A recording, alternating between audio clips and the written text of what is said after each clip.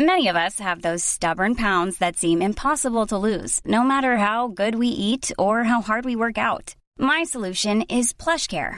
PlushCare is a leading telehealth provider with doctors who are there for you day and night to partner with you in your weight loss journey. They can prescribe FDA-approved weight loss medications like Wegovy and Zepbound for those who qualify.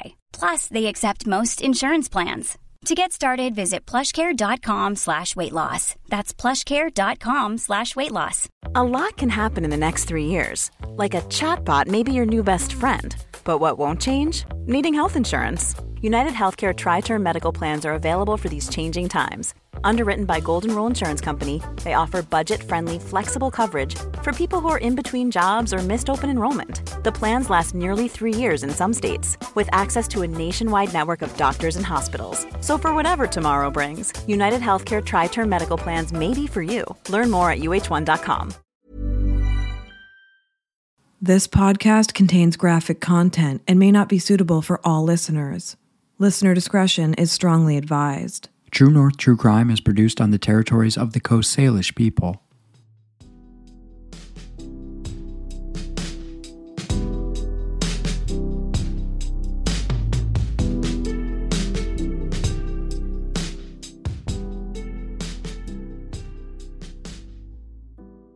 Hello everyone, welcome to True North True Crime. Thanks for joining us. We hope you're having a fantastic summer. And whether you've been a longtime listener or are new to our podcast, we're delighted that you're here.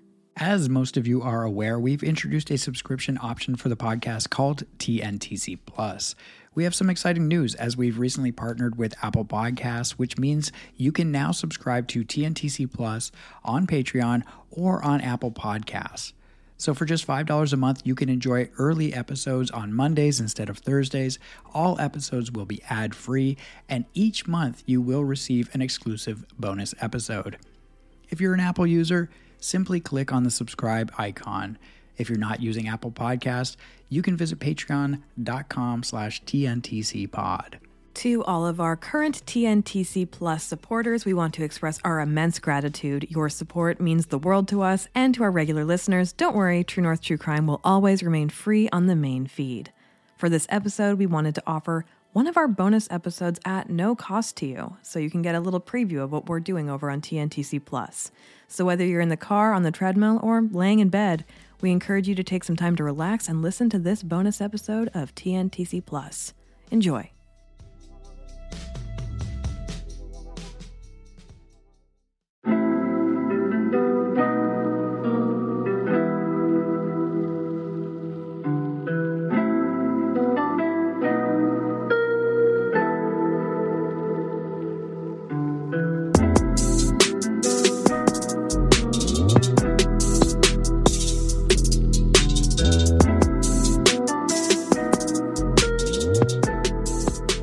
Hello, everyone, and welcome to our first episode of True North True Crime on Patreon. Thanks for joining us. We are excited to be bringing you bonus content on Patreon. This will give us an opportunity to cover cases we may not cover on the main feed, add bonus episodes talking about the cases, as well as find industry professionals to interview on crime and crime prevention. We are looking forward to building out this new platform to experiment with different types of content, and we're glad you've decided to join us. Let's get into tonight's episode.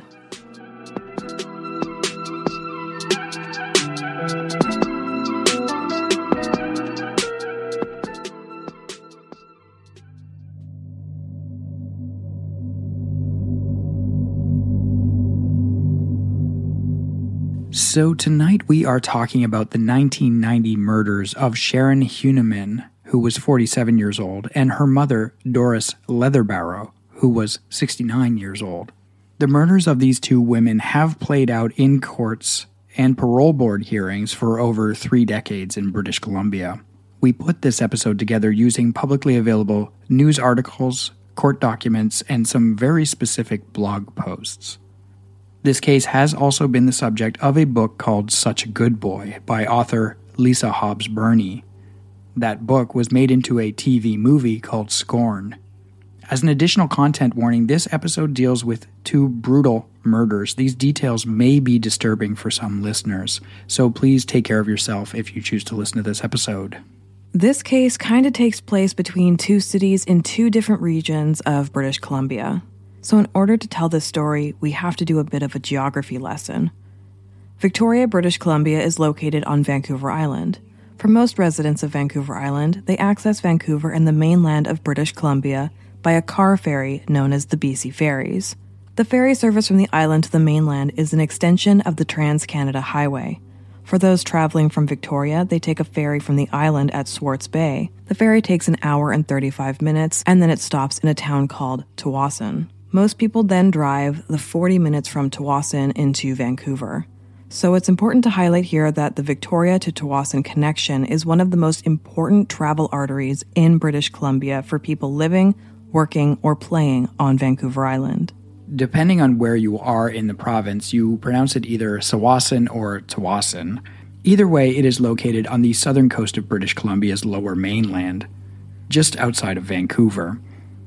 The mostly residential community is technically a suburb of Delta, but most people connect mentally Tsawwassen with Vancouver. There are long rolling fields of agriculture in the area. It has great schools, nice homes, and is the perfect place to live for people who want to be close to Vancouver, but don't want to deal with all the Vancouverisms of a large city. 69-year-old Doris Leatherbarrow was a resident of Tsawwassen in the 90s. She was not always from British Columbia, though. Doris was born in Calder, Saskatchewan in 1920. She was the oldest of 7 children who grew up near poverty in a rural farming family. Doris did well in school, but joined the workforce when she was 15. Eventually, she married a man who worked in the shipyards. She gave birth to her daughter Sharon in 1943. Sadly, her husband died in a workplace accident. Doris knew she needed to find a way to survive and provide for her daughter. Doris eventually moved to British Columbia and landed a job with unemployment services. But Doris had bigger dreams than her government job. She dreamed of owning her own dress shop. Eventually, she saved enough money to make that dream come true, and she opened her own storefront. She married again to a man named Rene Leatherbarrow. With their strength as a couple, they managed to expand Doris's businesses, which grew into a chain of 4 dress shops. In 1989, Doris was an incredibly successful person. She had her shops, her beautiful Tsawwassen home, and a net worth of about $4 million. The valuation of that money today would be about $9.43 million. Doris spent a lot of time with her adult daughter, Sharon. Sharon was born in March of 1943. In 1990, she was 47 years old. Sharon lived in Victoria, British Columbia, in a very desirable neighborhood. She was on the payroll with Doris's dress company, so she would often come over from Victoria to Tsawwassen on the BC Ferry to work with her mom. Sharon would spend a few days working with her mother, Doris, in Tsawwassen, and then spend the other days raising her teenage boy, Darren, in Victoria. Sharon had been married 3 times. Her most recent marriage was to a man named Ralph Huneman, who was a professor at the University of Victoria. Her son, Darren, was from her second marriage to a man with the last name Gowan. Her newest husband, Ralph, helped to raise Darren. Darren took Ralph's last name and is known to the world as Darren Huneman. Sharon's 18-year-old son, Darren Huneman, was born on September 19, 1972. As a child, he knew the rules and was always the perfect little gentleman. He was polite and polished. Growing up in 10 Mile Point, surrounded by large houses, arbutus trees, and ocean views, Darren only knew the spoils of success. His mother, Sharon, worked with his wealthy and successful grandmother, Doris. His stepfather, Ralph Huneman, worked as a professor at a prestigious Canadian university. Darren was not one for physical sports. Instead, he spent quite a bit of childhood with his grandmother and mother, and they doted on him. In fact, his grandmother, Doris, had also recently written her will to include Darren. The following is an excerpt from the book Such a Good Boy by Lisa Hobbs Burney. Quote, "By the time he was in the 3rd grade, he had learned the rules. He had to be clean, polished, polite, under control, understanding, and always very nice to other people. Darren interacted differently with his peers at younger ages. He didn't engage in physical sport often, but was very popular due to his financial status. he became involved with a group of role players in the popular game Dungeons & Dragons. Darren was enrolled at Mount Douglas Senior Secondary School. This is a place where wealthy kids like Darren mingle with working-class kids whose parents were just hoping to send their kids for a better education. As a teen, there was a narcissistic charm to Darren that made people gravitate towards him. He was actually in a school play in which he played the lead in a production of Caligula.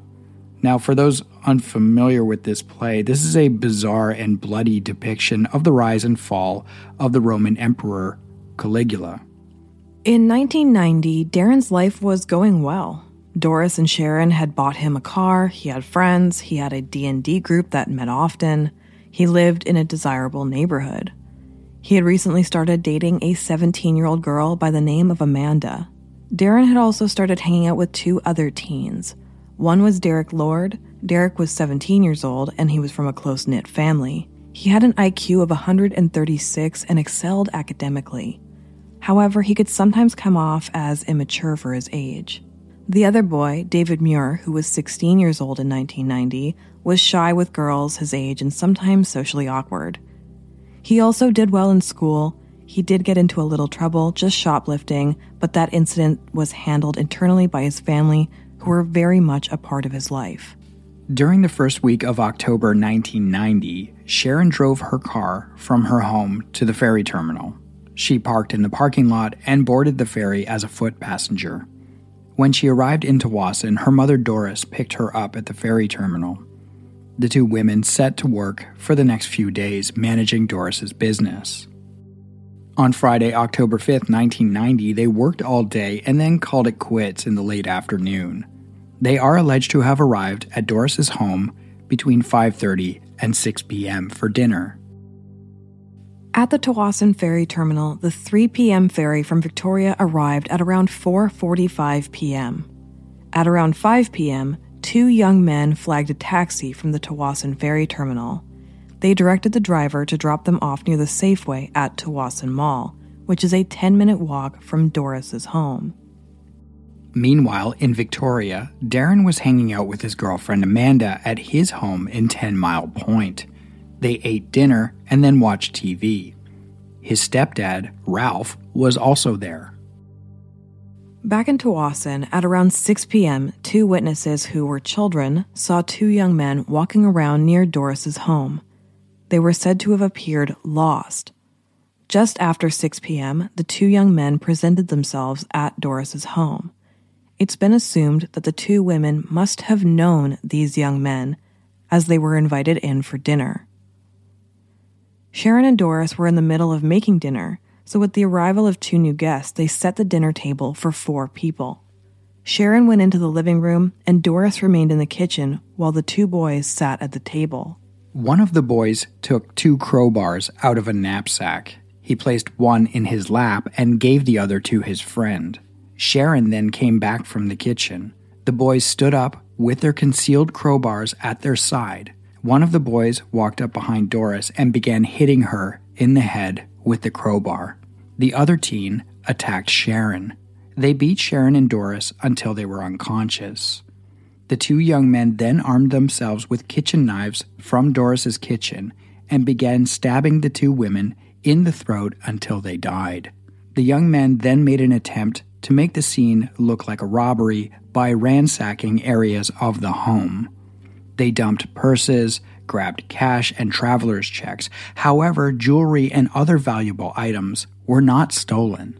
At around 6:45 p.m., a male voice who used the name Dave called a taxi to the Tsawwassen Mall. A driver picked up the two young men who were in a hurry to catch the 7 p.m. ferry back to Victoria.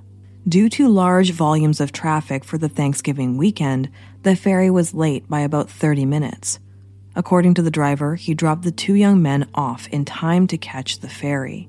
On the morning of Saturday, October 6, 1990, the bodies of Doris Leatherbarrow and Sharon Huneman were discovered in the kitchen of Doris's home.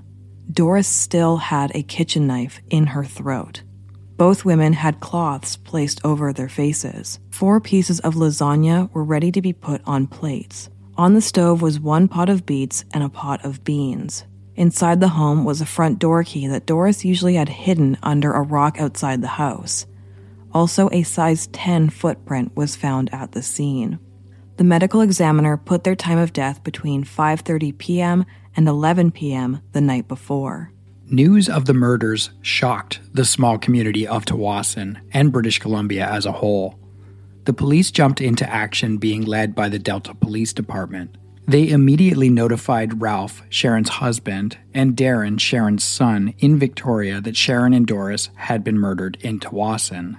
Police looked in a few directions early in the investigation, including Sharon's husband, Ralph.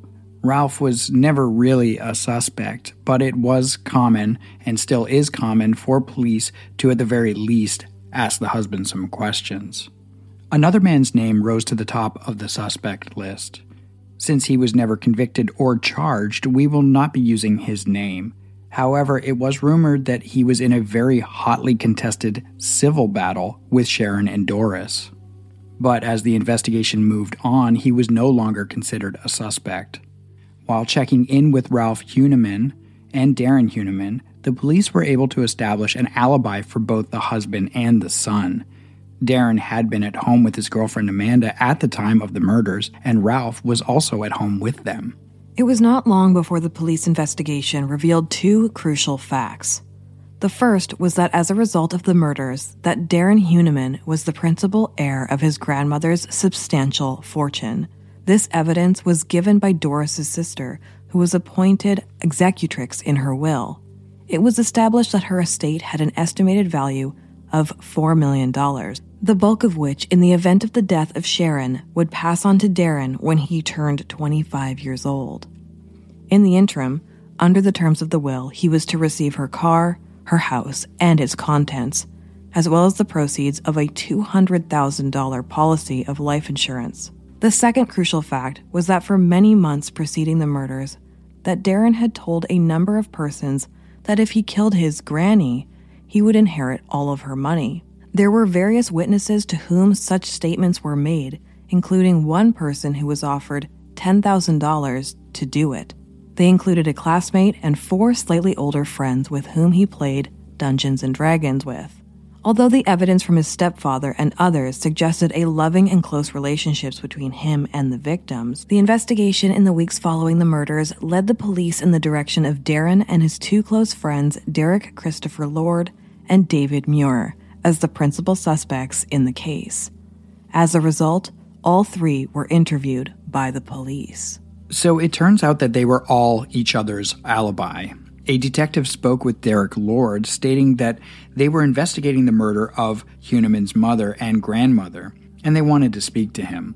The detective asked Derek if he knew Darren's mother, and Derek smiled and replied to words to the effect of, "Yes, she was a nice lady." The detective then asked Derek general questions relating to the names of friends of Darren, and if there were any rumors at the school concerning the murder, or if he had any suspicions. He answered in the negative, and he did not appear nervous. He said that he had never been to the Leather Barrow home in Tsawwassen, but he had gone to Tsawwassen 1 week before with David Muir. The reason, he said, was to see the Tsawwassen Mall. This was the first time the staff sergeant had heard the name David Muir. At the conclusion of the interview, he asked Lord what he was doing on October 5th, and he related the following. He stated that Darren had picked David and Derek up at around 8 p.m. They were both in downtown Victoria at the time. Amanda was with Darren, and they drove around Victoria's Chinatown until about 9:30. Then they dropped off David Muir at his home, followed by Derek Lord at his home, and this was around 10:30 or 10:15.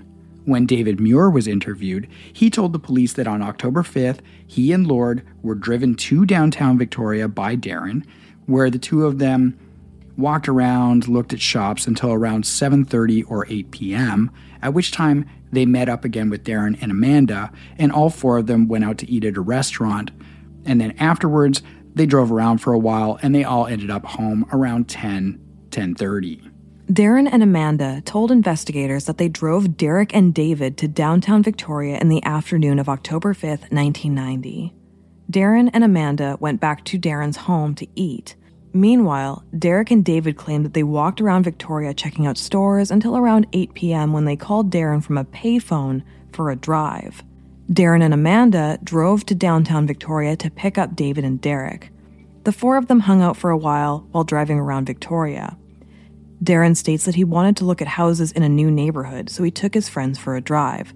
Eventually, around 10 p.m., they dropped Derek and David off. Investigators obtained photos of Muir and Lord for the purposes of a photo lineup for the Tsawwassen taxi driver and other witnesses in Doris's neighborhood. The police believe that they had a positive ID on one or both boys. However, this has been disputed as the witness said it could be him or this one rings a bell. With this evidence, they spoke again to David Muir. Police told David that they now had a witness placing him in Tsawwassen on the night of the murders. After police divulged this information to David, they also placed wiretaps on David, Derek, Darren, and Amanda. Police monitored a flurry of phone calls between the teens. The exact contents of these phone calls have never been made public. These conversations tended to show that all were concerned about the police investigation, and they contained much discussion about whether they should change their story, which was presumed to be a reference to their alibi. By November 14th, the police had learned that Derek and David had traveled to Tsawwassen as foot passengers on the ferry on September 21st, and that they had been picked up by a taxi at a location near the Leatherbarrow residence and driven back to the ferry terminal in time to catch the 7 p.m. ferry. So the question is, why were they near Doris's home 2 weeks before she was murdered? Well, according to Derek and David, they did travel to Tsawwassen on September 21st to see the mall. By November 16th, the focus of the investigation was directed at the three boys, with police surveillance cars following their every move. A witness came forward around this time. A university student who had formerly gone to the same school as Derek Lord positively identified him as a passenger that she had seen on the 7 p.m. ferry from Tsawwassen on October 5th, the night of the murders. She remembered the occasion in particular because it was the Thanksgiving holiday weekend and the ferry was running about a half hour late that night and did not arrive back to Victoria until 9 p.m. David Muir was again interviewed by the police on November 22, 1990. Police explained to him that he had been positively ID'd in a photo lineup. It has been reported that this is when some cracks started to appear in the story and that David may have confessed in some part to the murders. Derek Lord was then again interviewed by the police on November 25, 1990. Darren Huneman was also interviewed. He admitted driving Lord and Muir to the ferry terminal in Schwartz Bay on both September 21st and on October 5th. He also admitted to picking them up later the same evening on both dates. On each occasion, he understood that they were going to rent a post office box in Point Roberts so that they could order pornographic films from the United States. Amanda was interviewed by police on October 6th, October 30th, and then again on November 16th. At the end of October, Darren broke up with Amanda. Amanda, who was 17 at the time, admitted that this upset her. She stated that she was angry, confused, and upset when Darren broke off their relationship. It should be noted that none of these interviews with the teens were recorded on audio or video in 1990 when they occurred. We're now going to take a quick break to hear from our sponsors.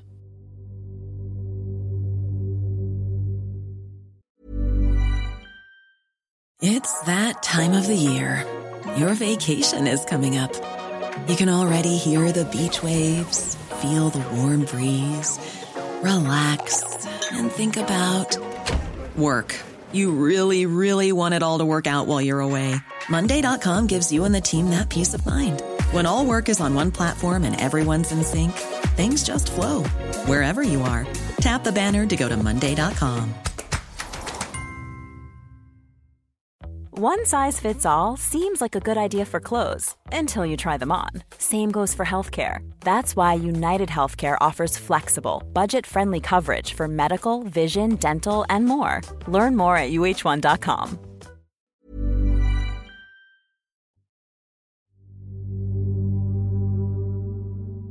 On November 28, 1990, Amanda was brought in for another police interview. This interview lasted from 10:30 p.m. until 2:30 a.m. Her final witness statement was signed at 3:30 a.m. During this interview, police suggested to her that she could be charged as an accessory after the fact. She then gave the police the information that would solidify what they had suspected. She spoke about a series of conversations with Darren between early July and September 21st, 1990, in which he described his intention to kill both his mother and grandmother in order to inherit the latter's estate. He also told her that Lord and Muir would do the actual killing. He described in detail how they would commit the crimes and how he had promised to reward each for their role by giving them property purchased by him from the proceeds of his grandmother's estate. Darren discussed with David and Derek various plans. The plans included blowing up his mother's home at a time when it would be occupied by his mother, his grandmother, and his stepfather. A somewhat similar plan involved the blowing up of the family car. A further plan involved Darren Huneman leaving the burglar alarm at the home disconnected so that David and Derek could enter and kill the occupants. Eventually, all the foregoing plans were abandoned because Mrs. Leatherbarrow seldom stayed with the Hunemans in Victoria. Another plan was also devised. Darren knew that his mother journeyed to Tsawwassen every 2 weeks and stayed with his grandmother for 2 or 3 days. He planned with David and Derek that they would take the ferry from Victoria and visit Doris Leatherbarrow's home, on the pretext that they were in the lower mainland for some purpose and they decided to just pay a social call. They were well known to Sharon due to their friendship with Darren. They anticipated a warm welcome. Once they gained admission to the home, they intended to swiftly kill the 2 women with crowbars, which they would take with them for the occasion. They would then finish the job with 2 knives that they expected to find in the kitchen of the home. They planned to wear gloves to avoid leaving fingerprints, and to leave the home in a state of disarray to simulate a robbery and a murder. The plan involved the 2 taking the 3 p.m. ferry to Tsawwassen and to return on the 7 p.m. sailing. Darren would then meet David and Derek at the ferry at approximately 8:35 p.m., and then with the assistance of his girlfriend Amanda, would set up an alibi that all 4 of them were together in downtown Victoria during the murders. The plan was originally put into operation on September 21st, 1990. On that day, David and Derek went by ferry to Tsawwassen but could not locate the Leatherbarrow home. They returned to Schwartz Bay and reported to Darren that their mission had failed. Amanda described how, on September 21st, she accompanied Darren to the ferry terminal to pick up both Lord and Muir, and how Darren became angry when they reported that they had been unable to find the mailbox. Darren later explained to her that the reference to the mailbox was his grandmother's house, which they had not been able to locate. He went on to describe in detail how Lord and Muir had traveled to Tsawwassen on that date for the express purpose of carrying out the planned execution, and how it had been intended that they would gain entry to the house, kill the 2 women, make the crime look like a robbery, and then return to the ferry. He also advised her that they would have to do it for sure on October 5th, the next time his mother and grandmother would be together in Tsawwassen. This is because his grandmother was about to go away on a trip. Amanda then stated that on October 5th, she accompanied Darren to the ferry terminal where they once again picked up Lord and Muir. The ferry was late and did not arrive until 9 p.m. During the ride back from the ferry, Lord and Muir described in detail how they had carried through their plan, which Darren had described to her 2 weeks earlier. The following is an excerpt from the transcript of the interview with the police and Amanda. We arrived at the ferry about 10 minutes after 9. We had to wait for David Muir and Derek Lord to meet us. We sat in the car and waited. Darren finally got out of the car. He went to the outside parking area so they could see him. Derek and Dave finally arrived and they got into the back seat. Were they excited? Dave was excited. Derek was calm. We began driving. Darren asked, "How did it go?" Dave said, "Oh, it went fine." Darren asked, "So it's done then?" Dave answered, "Yes, Darren, it's done." He seemed very agitated. Darren asked, "What happened?" Someone, Dave or Derek, said, "What do you mean?" Darren said, "Did you have any trouble finding the house?" Dave said, "Yeah, a little bit, because the streets are so weird in Tsawwassen." One of them said Mrs. Heunemann answered the door and was surprised to see them, but invited them in anyway. They said they were in Tsawwassen to see Derek's dad and decided to drop by because they had the address from Darren. As both were talking about this, it's hard for me to recall who said what. I do remember Dave spoke about the excuse for being in Tsawwassen. Dave said that they were invited in by Mrs. Heunemann into the living room. He said Mrs. Heunemann and Mrs. Leatherbarrow were being very nice to them. Derek said, "Yeah, they even offered us lasagna." And Dave said, "Yeah, Darren, they were even going to drive us home." He then laughed. Darren asked, "When did you find the opportunity to do it?" Derek said, "Someone left the room while one of the women remained in the living room, I believe." He said they pulled out their crowbars, and Derek was holding his behind his leg. Dave said, "I was holding mine on my lap."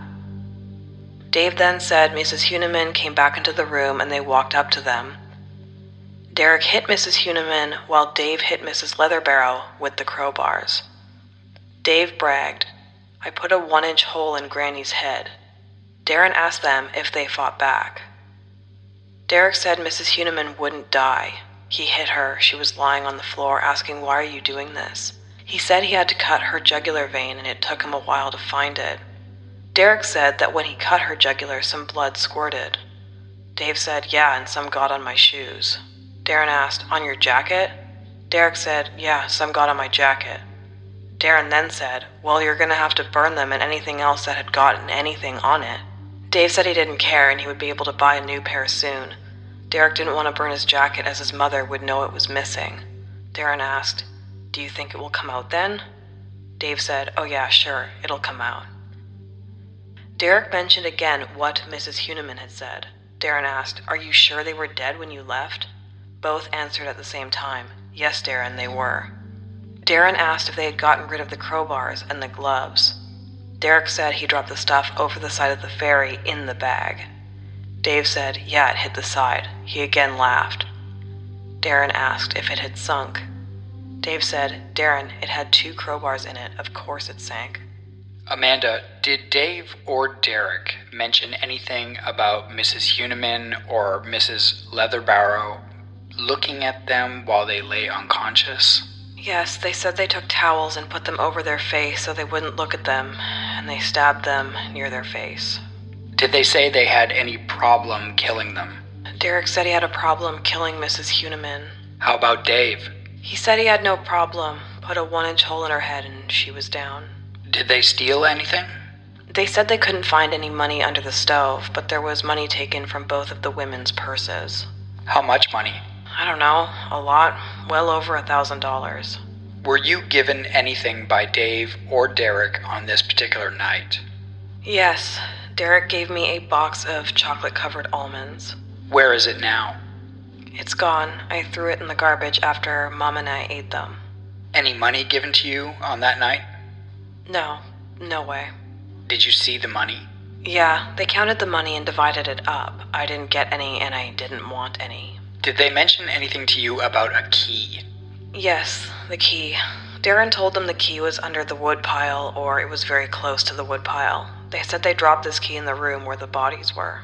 Did they say how they left the house? They said they opened up drawers and made a mess to make it look like a burglary. They said they toppled some chairs. How did they leave? I know, but I can't remember right now. Did they think they were seen? No, they didn't think anyone saw them. How did they get to the ferry terminal in Tsawwassen? They walked to town, and there they called a cab. Did Darren appear happy that it finally occurred? No, he actually seemed to regret it. He mentioned it was his mother and grandmother. His mother had nurtured him for 18 years. He said this about 2 or 3 times. This is while we drove. While you drove with Dave and Derek, how was Dave reacting? He was very excited. He seemed absolutely thrilled that it had happened. What about Derek Lord? He was very quiet and obviously upset about it. If you asked him, "How are you doing?" he would reply, "I'm still alive." Then what happened? We had to drop off Dave first because he was late. I don't know where we dropped him off. It may have been a street by his house. We then drove around with Derek for a while. After this interview and before the trial, it was learned that Darren had promised Derek and David rewards for killing his grandmother and mother. For David, he would receive a cabin in the woods and about $100,000. For Derek, he would become Darren's bodyguard and also receive land in Souk, British Columbia. Both men were promised monthly salaries and cars. On November 29, 1990, the police arrested 18-year-old Darren Huneman, 16-year-old David Muir, and 17-year-old Derek Lord on 2 counts of first-degree murder. While awaiting the trial, Darren's behavior became more erratic. There was evidence of a telephone conversation that Darren had with one of his friends after he was charged, in which he described how he intended to attack the credibility of various witnesses by using personal history on their background. As well, 2 witnesses who were incarcerated in the Wilkinson Road jail with Darren while he was awaiting trial had some interesting things to say. One spoke of a conversation in which Darren apparently asked him to get rid of a witness. The other stated that Darren actually offered him $10,000 to kill Amanda, preferably by having her shot on the courthouse steps. It was decided that 2 trials would occur, one for Darren Huneman as the mastermind and a second trial for Derek and David. At issue, of course, was the age of the offenders. It was requested that for Derek and David that a youth court trial would be appropriate. However, judges dismissed this request and demanded that the teens stand trial as adults. Darren's trial was first.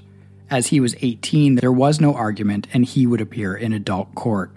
The majority of the case against him hinged on Amanda's testimony, as well as the testimony of several other witnesses to whom he spoke of killing his mother and grandmother.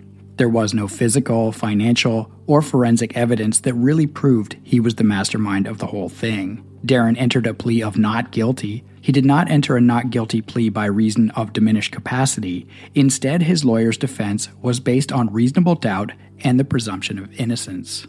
The medical evidence presented at trial suggests that for many months prior to the date of the murders, to an increasing extent as that date approached, that Darren was suffering from a severe form of narcissistic personality disorder, which at various times impaired his capacity to differentiate reality from fantasy. Darren was also prone to experiencing violent fantasies, one of which involved the murder of his mother and grandmother. He had unusual talents in fantasy elaboration, which brought him a good deal of attention from his peers and enabled him to enlist others, such as David and Derek, into those fantasies. These violent fantasies provided him with immediate euphoric arousal and excitement. Apparently, the more he fantasized and the more violent the fantasies, the greater the arousal and the excitement. The medical witnesses concur in their opinion that the mental disorder suffered by Darren in the months leading up to the murders and indeed afterwards were not such as to render him incapable of appreciating the nature and quality of his acts or of knowing that his acts were wrong. The medical evidence is perhaps best summarized by the following excerpts from the November 8, 1993 report of Dr. O'Shaughnessy. Although Mr. Huneman would not, in my opinion, fulfill the test for not criminally responsible under the criminal code, it is my opinion that his mental state was severely impaired throughout the previous months to the murders. Darren entered a statement denying that he had anything to do with the murders. He denied talking of killing his grandmother, saying that any such statements were taken out of context and were only made as a part of the role he was playing in the game Dungeons & Dragons. He said he had no need to kill his grandmother for money, since all he had to do was ask her for it and she would give him whatever he wanted. He did admit to driving Derek and David to the ferry terminal in Schwartz Bay on both September 21st and October 5th and picking them up later in the evening on both dates. He stated that on October 31st he had a conversation with Derek, who admitted that he and David had killed his mother and grandmother. According to Darren, Derek said they were in the midst of robbing the Leatherbarrow home when they were surprised by the arrival at the house of his mother and Mrs. Leatherbarrow. When they realized that his mother recognized them, they panicked and killed both women. In a later conversation, Darren alleges David confirmed Derek's statements to him.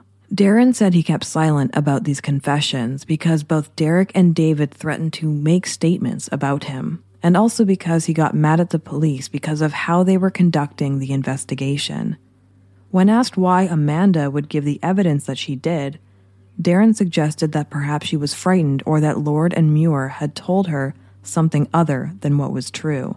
He denied any discussion with the fellow inmates in which he allegedly offered to pay to have Amanda killed. The jury deliberated for 3 hours and came back with their verdict. On June 28, 1991, Darren Heunemann was found guilty on 2 counts of first-degree murder in relation to the killing of his mother and grandmother. Darren was sentenced to life in prison with no options of parole for 25 years.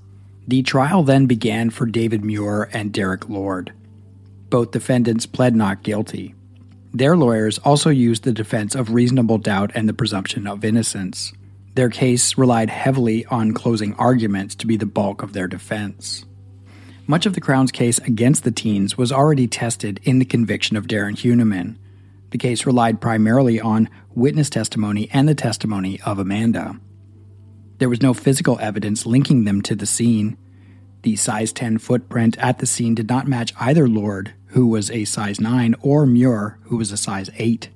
There was no forensic evidence, DNA, blood, or applicable fibers.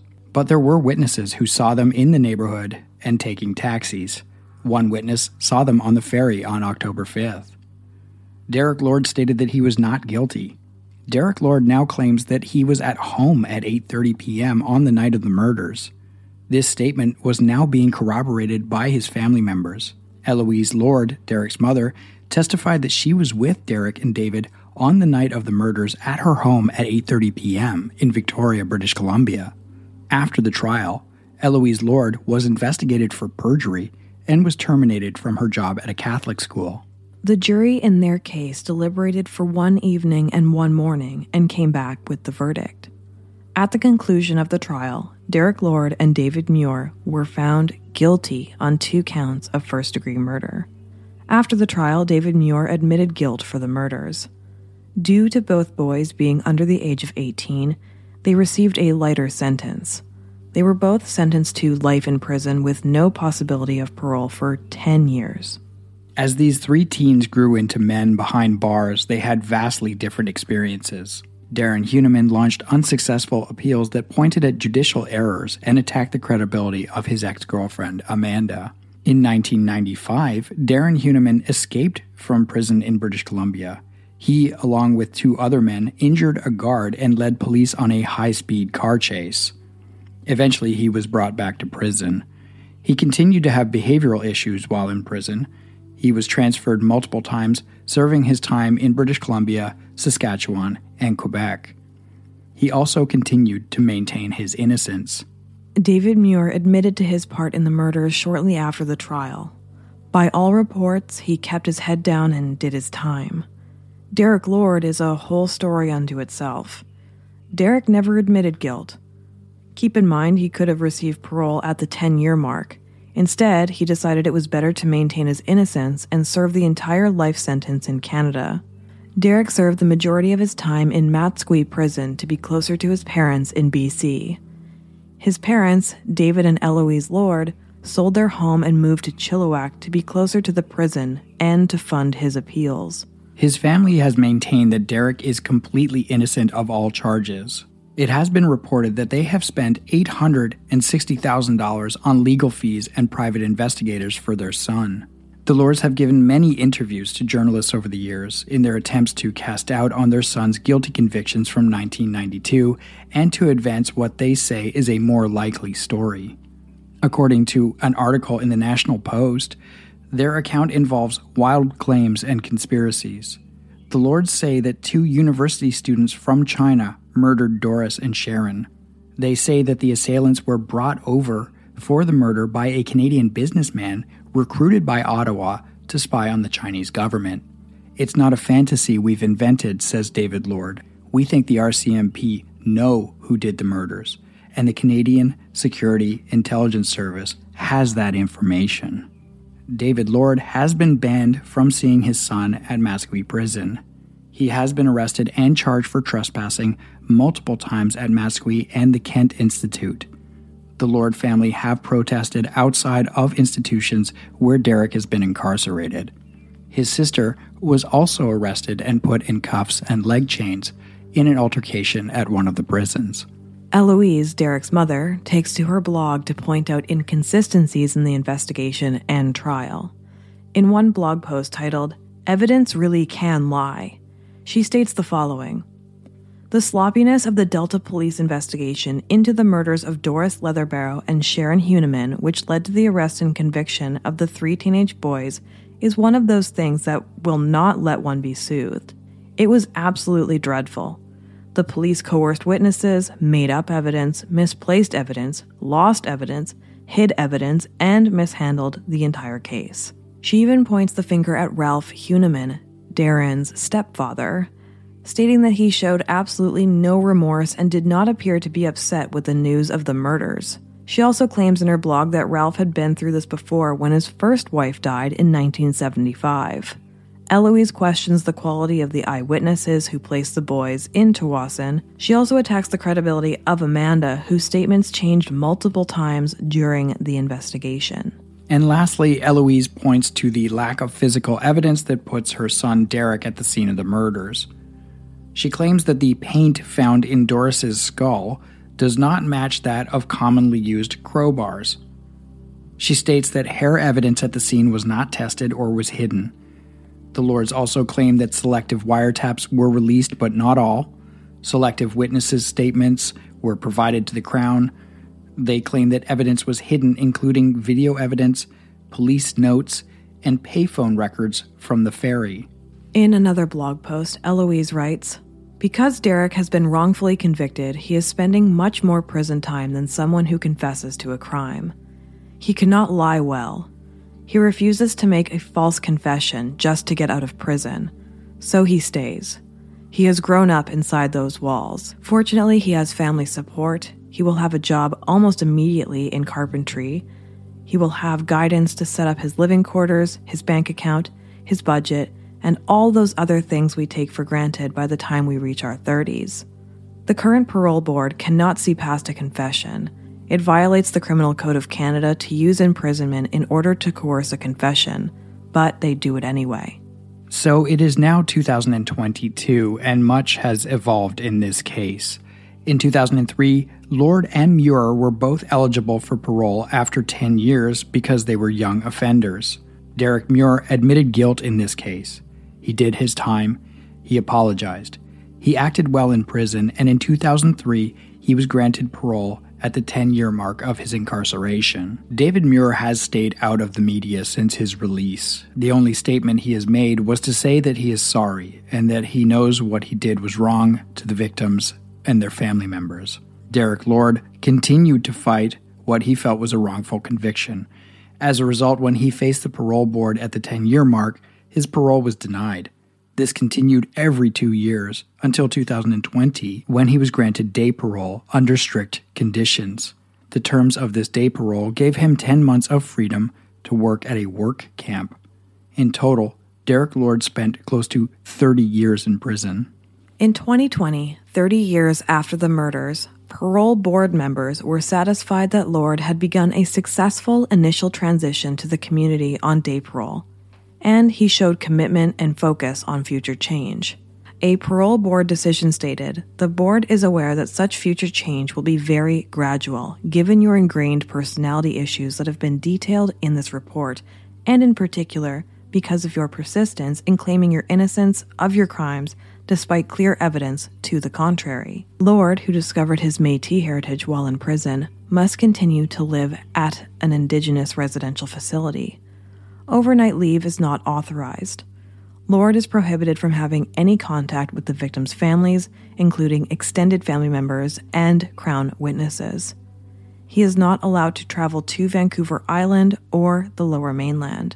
Derek Lord is now married and has a son." In 2003, Darren Huneman admitted complete guilt in the murder of his mother and grandmother. Perhaps he was inspired by David Muir, who was released in 2003.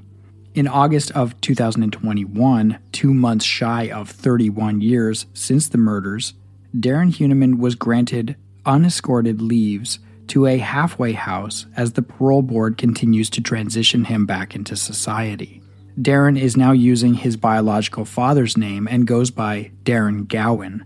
He now lives in Quebec. After a hearing in Quebec where he was in a minimum security correctional facility, the board granted Darren 1 2-day unescorted temporary absences per month at a community residential facility or halfway house, beginning with 2 2-day absences.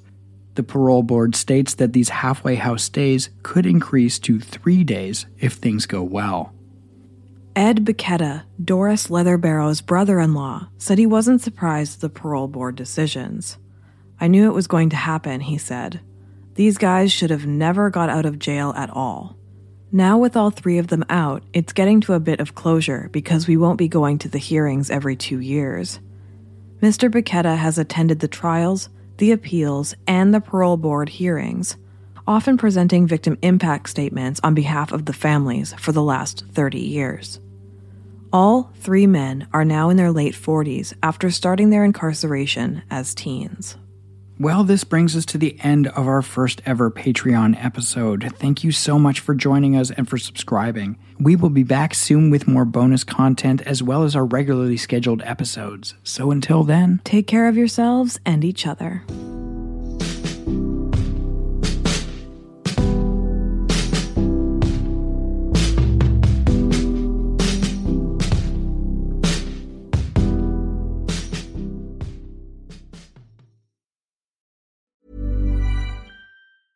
Hey, it's Paige DeSorbo from Giggly Squad. High quality fashion without the price tag. Say hello to Quince. I'm snagging high-end essentials like cozy cashmere sweaters, sleek leather jackets, fine jewelry, and so much more. With Quince being 50 to 80% less than similar brands. And they partner with factories that prioritize safe, ethical, and responsible manufacturing. I love that. Luxury quality within reach. Go to quince.com/style to get free shipping and 365-day returns on your next order. Quince.com/style.